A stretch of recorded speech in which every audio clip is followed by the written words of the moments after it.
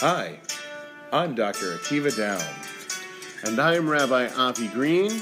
And welcome to Interesting Questions. In this podcast, we'll be addressing issues that are philosophical, religious, and psychological in nature. We will be focusing on that which is considered to be controversial, and there may not be a right or wrong answer.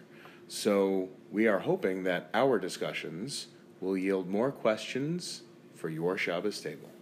Hello, and welcome to Interesting Questions, our Thursday edition.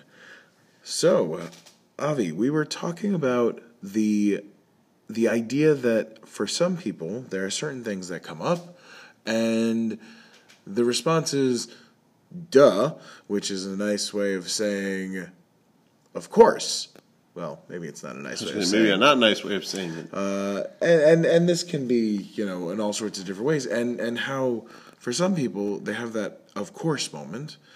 And yet for other people, this is earth-shattering information. Right? So, wearing a helmet. There's so many examples of this. Some people, of course you wear a helmet. And quite frankly, some of those are the individuals who are most prone to needing to wear a helmet. And not because they fall, but because they do things that they need to protect their head. And others, you might say, oh, I'm just getting on it for a little bit, it'll be okay. And then, right, what happens? They get some kind of head injury or something like that. Or there's so many examples of these, and I think that oftentimes, once we get it, and it's something that is a duh for us, then unfortunately, what sometimes happens is then we miss the fact that it's still important information. And so we don't necessarily pass that information on because we accept it as, let's say, common sense. And we've already discussed about the idea that common sense is not common. And yet, those of us who utilize common sense think that it should be. So, I think there are two different paths I would suggest connected to this. And one of them is definitely more your bailiwick than mine, but I'll start us off. Part of it is an issue of comfort and, dare I say, laziness.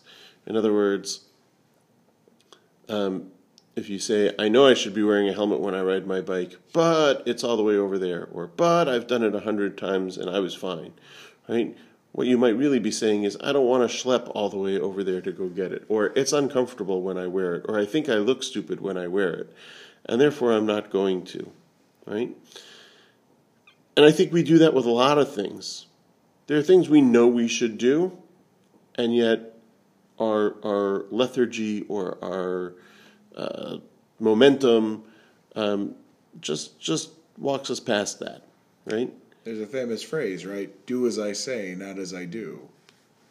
And so those kinds of activities, I think, make up one category of, well, he knew he should have done that, and he chose not to do it. Why? It's so obvious, right? The other, I think, is less obvious, and I think that's a question of exposure. So sometimes when we are young, our parents, our teachers, others expose us to certain things.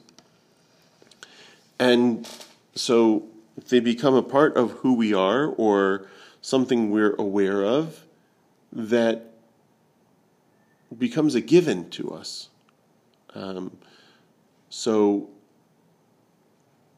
For a lot of us, we learn things at such a young age that we don't even really remember them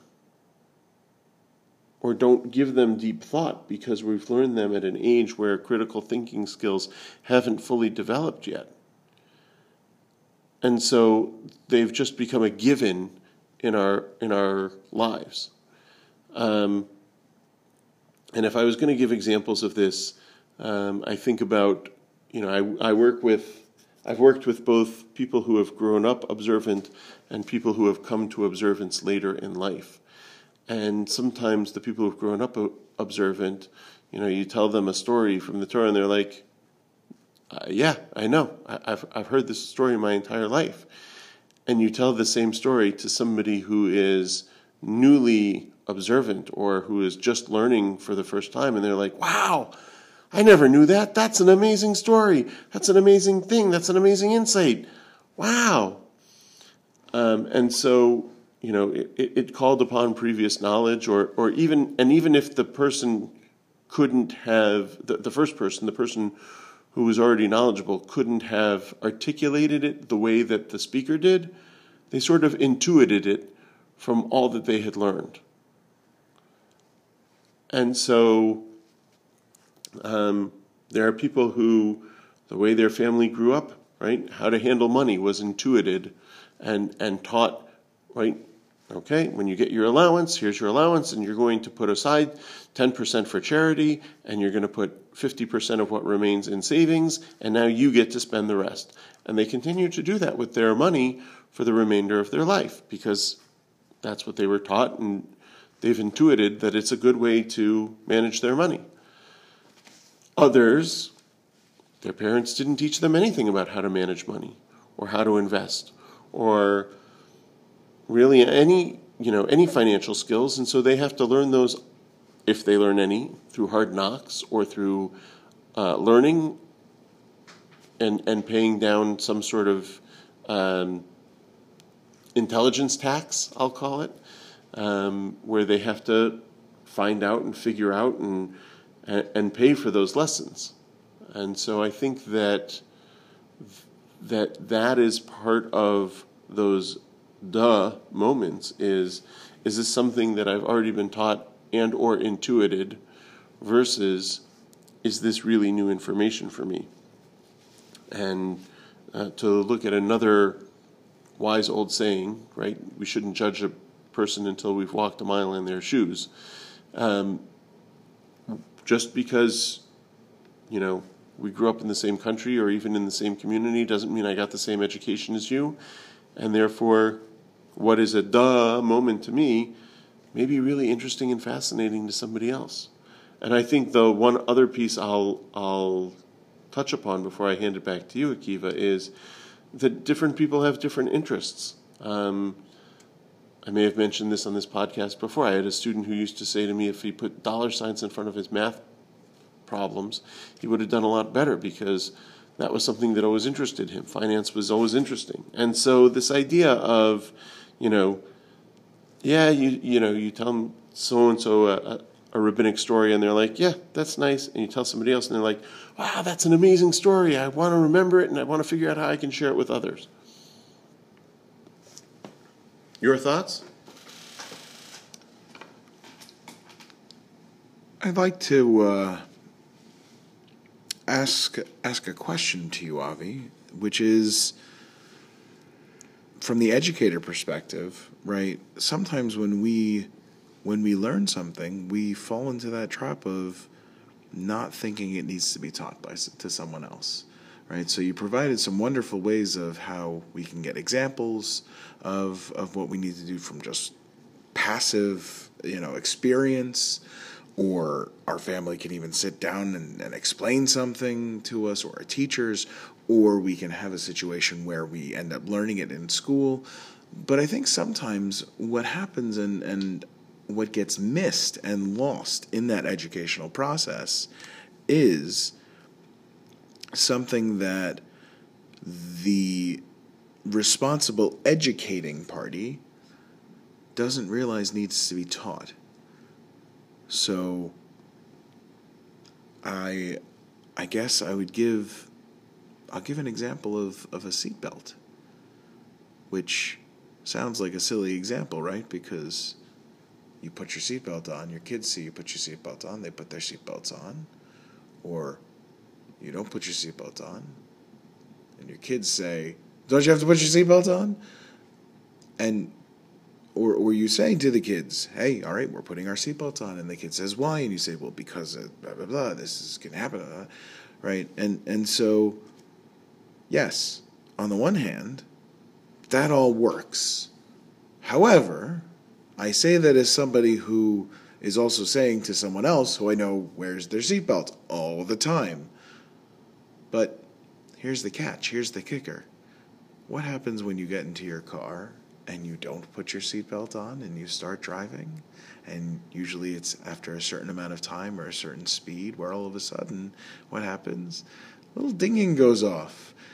And nowadays in the cars, that dinging doesn't ever go away until you buckle your seatbelt.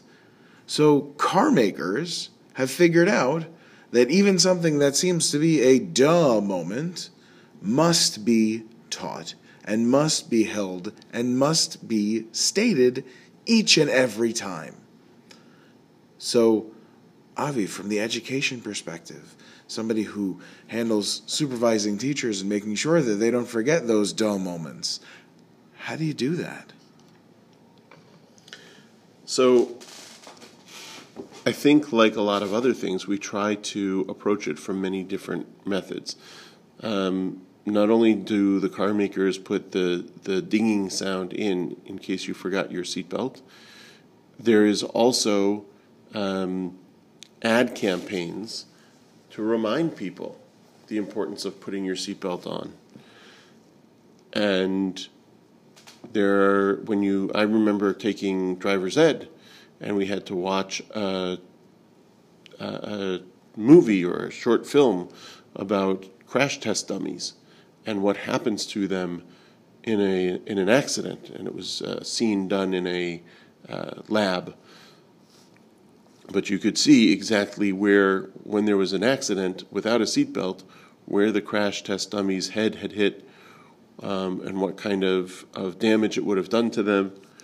And so all of this was meant to educate us in the short term and then remind us in the long term. And I think that goes back to the first example of, I know it's something I should do, but it's not something I want to do. I won't say who it was, but I was at one point driving with someone. I was a passenger in the car, and the driver was climbing in and knew the dinging sound would happen, and so took the seatbelt, clipped it into the side where it would go, and then sat on top of it because the seatbelt was uncomfortable. And while in my head I thought, wouldn't hitting your head against the steering wheel or the dashboard or the windshield be more uncomfortable? I did not say that. And so this idea of, what I want to do, I'm either because I'm lazy or because I'm independent or because it won't happen to me, is one of those things that I'm not sure we can educate out of someone. We can work to make it easier. We can set reminders. We can try to get people to understand the risks and the dangers. But we all take risks in our life. And if we only played it safe, we would never go anywhere. And so the question of, am I taking smart risks or not? Am I doing something that seems obviously unintelligent, which we all do from time to time, but if I'm making that as a regular conscious decision, at what point do we say, hey, we're going to, again, remind, we're going to consequence. There are seatbelt laws that say that if you're pulled over and you're not wearing your seatbelt, there's a significant fine. But again, I'm not sure that really forces anyone to do anything or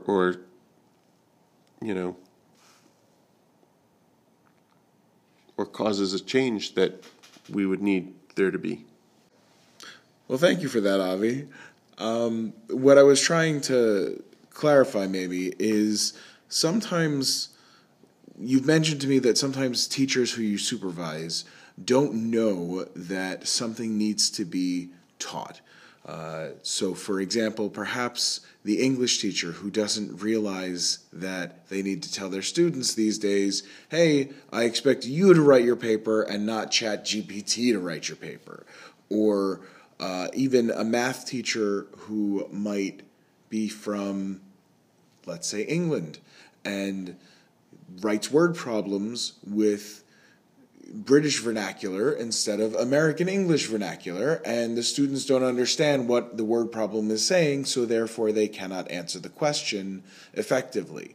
Those little things that get missed sometimes, those nuances that teachers might not realize. You supervise teachers, so how would you go about making sure that the teachers know to teach that? I think that's something that's useful for all of us to realize when, in any setting, when we forget to tell what we think is obvious. So the first thing is that you have to be able to diagnose it. You have to be able to see that there's a problem. So sometimes the problem is you have a significant number of students who have made that mistake, right?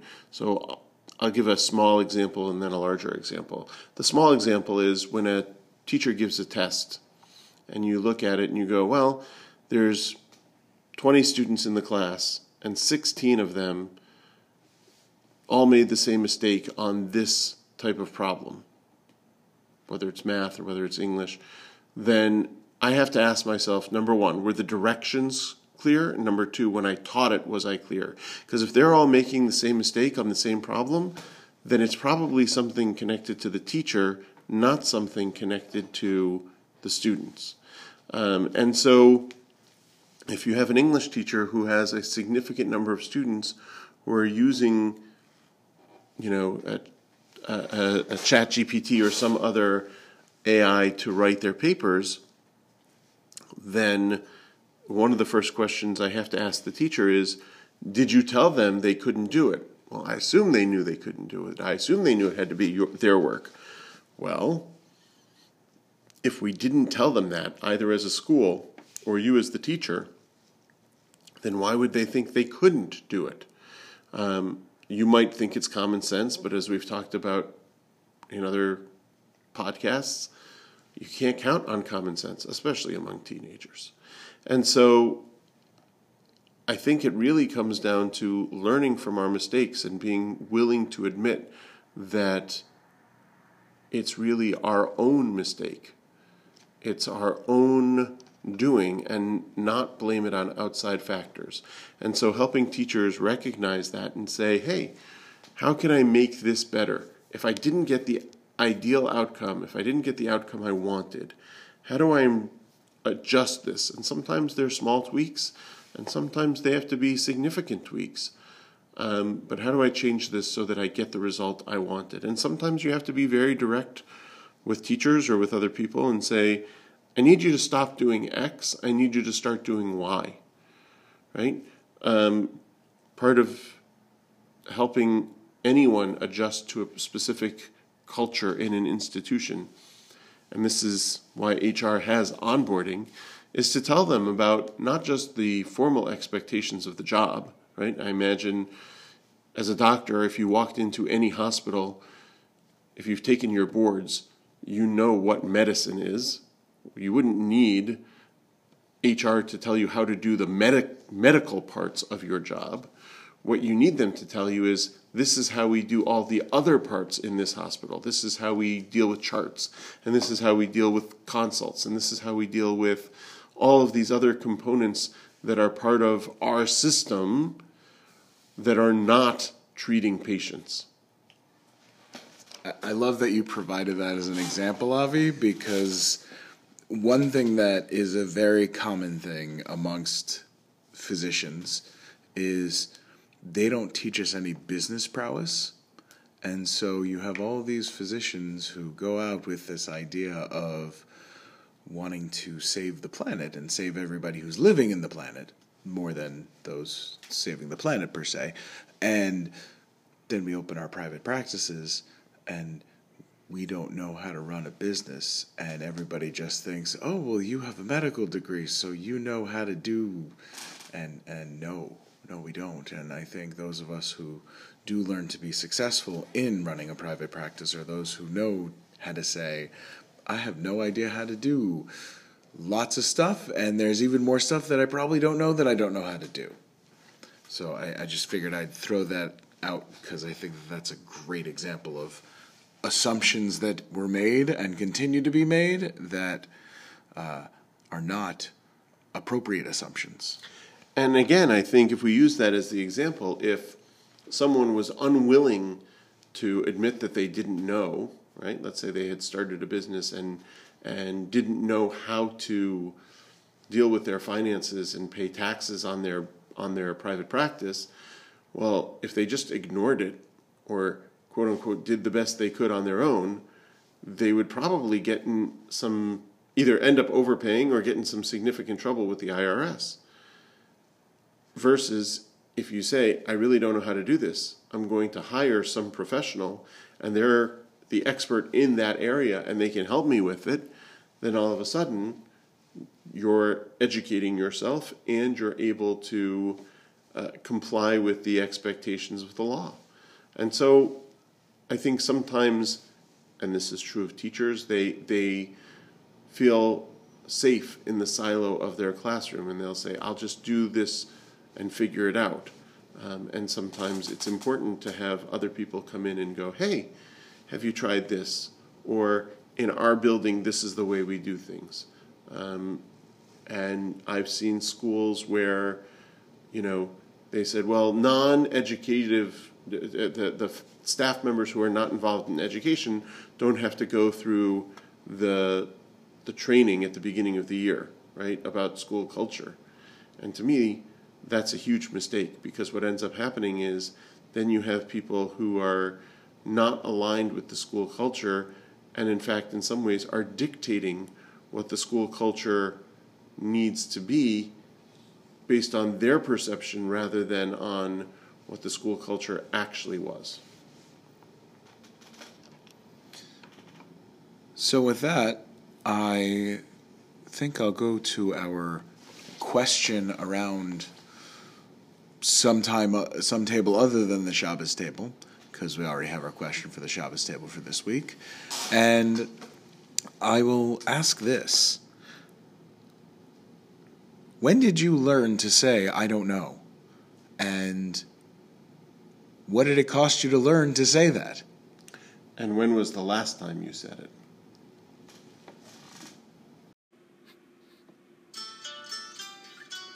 Thank you for listening. If you'd like to reach us, you can reach us at iqdiscuss@gmail.com. We look forward to hearing from you and responding.